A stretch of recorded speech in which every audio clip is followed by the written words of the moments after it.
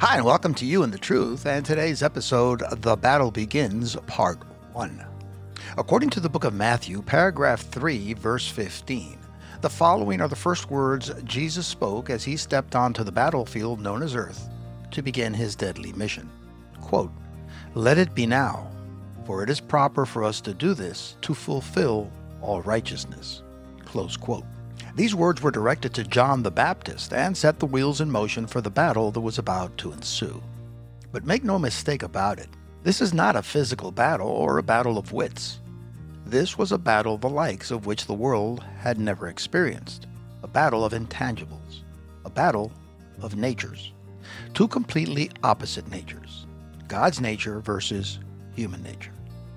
And this difference in natures is the crux of the entire matter, and yet is what is so confusing to so many. To understand Jesus' words, one must first understand the context in which they were spoken. So, as is our custom here at You and the Truth, we will do our best to explain it in a way that is simple to understand. Throughout the years, I've often asked many people the following question: are you capable of killing another human being? Their knee-jerk reaction is, no, of course not. Then I ask them, well, would you kill someone who was about to kill you, your child, or a loved one?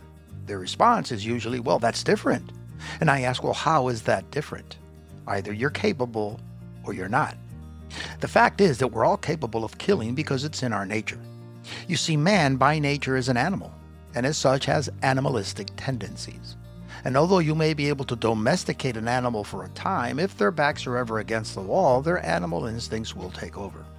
The only characteristics that set us apart from animals are, number one, our ability to reason, although some may argue that not many of us exercise that ability. Number two, our ability to dream, and number three, our free will to choose. Let's go through this in a logical manner. According to the book of Genesis, verse 1, paragraph 27, God created us in His own image. Since God has no physicality, the image referred to is His nature. And His nature is love, as defined in 1 Corinthians verse 13, paragraphs 4 through 7. Here it is in paraphrased form. Love is patient, kind, does not envy, does not boast, and is not proud. It does not dishonor others. It is not self-seeking or easily angered, and keeps no record of wrongs. It does not delight in evil, but rejoices with the truth. It always protects, trusts, hopes, perseveres. Now I remind you that our nature is the opposite of God's. So when we disobey God, it is because we ignore His nature and allow our nature to take over.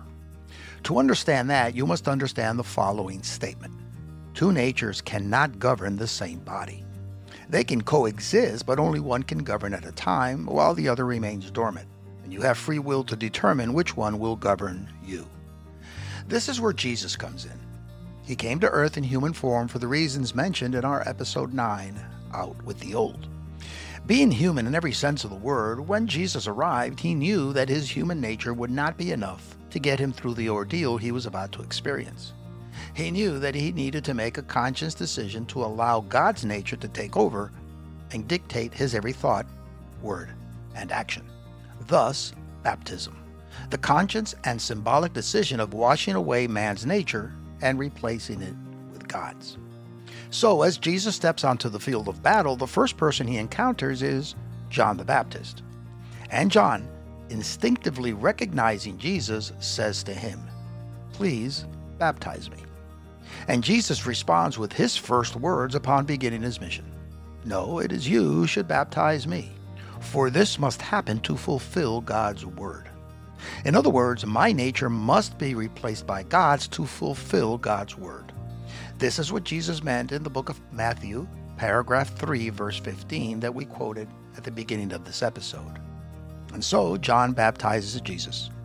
Join us for part 2 of The Battle Begins as you continue your journey at Jesus' side as He takes His final steps in preparation for battle.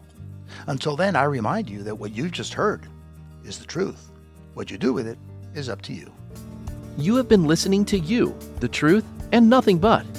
We look forward to helping you in your journey to decide what's best for you.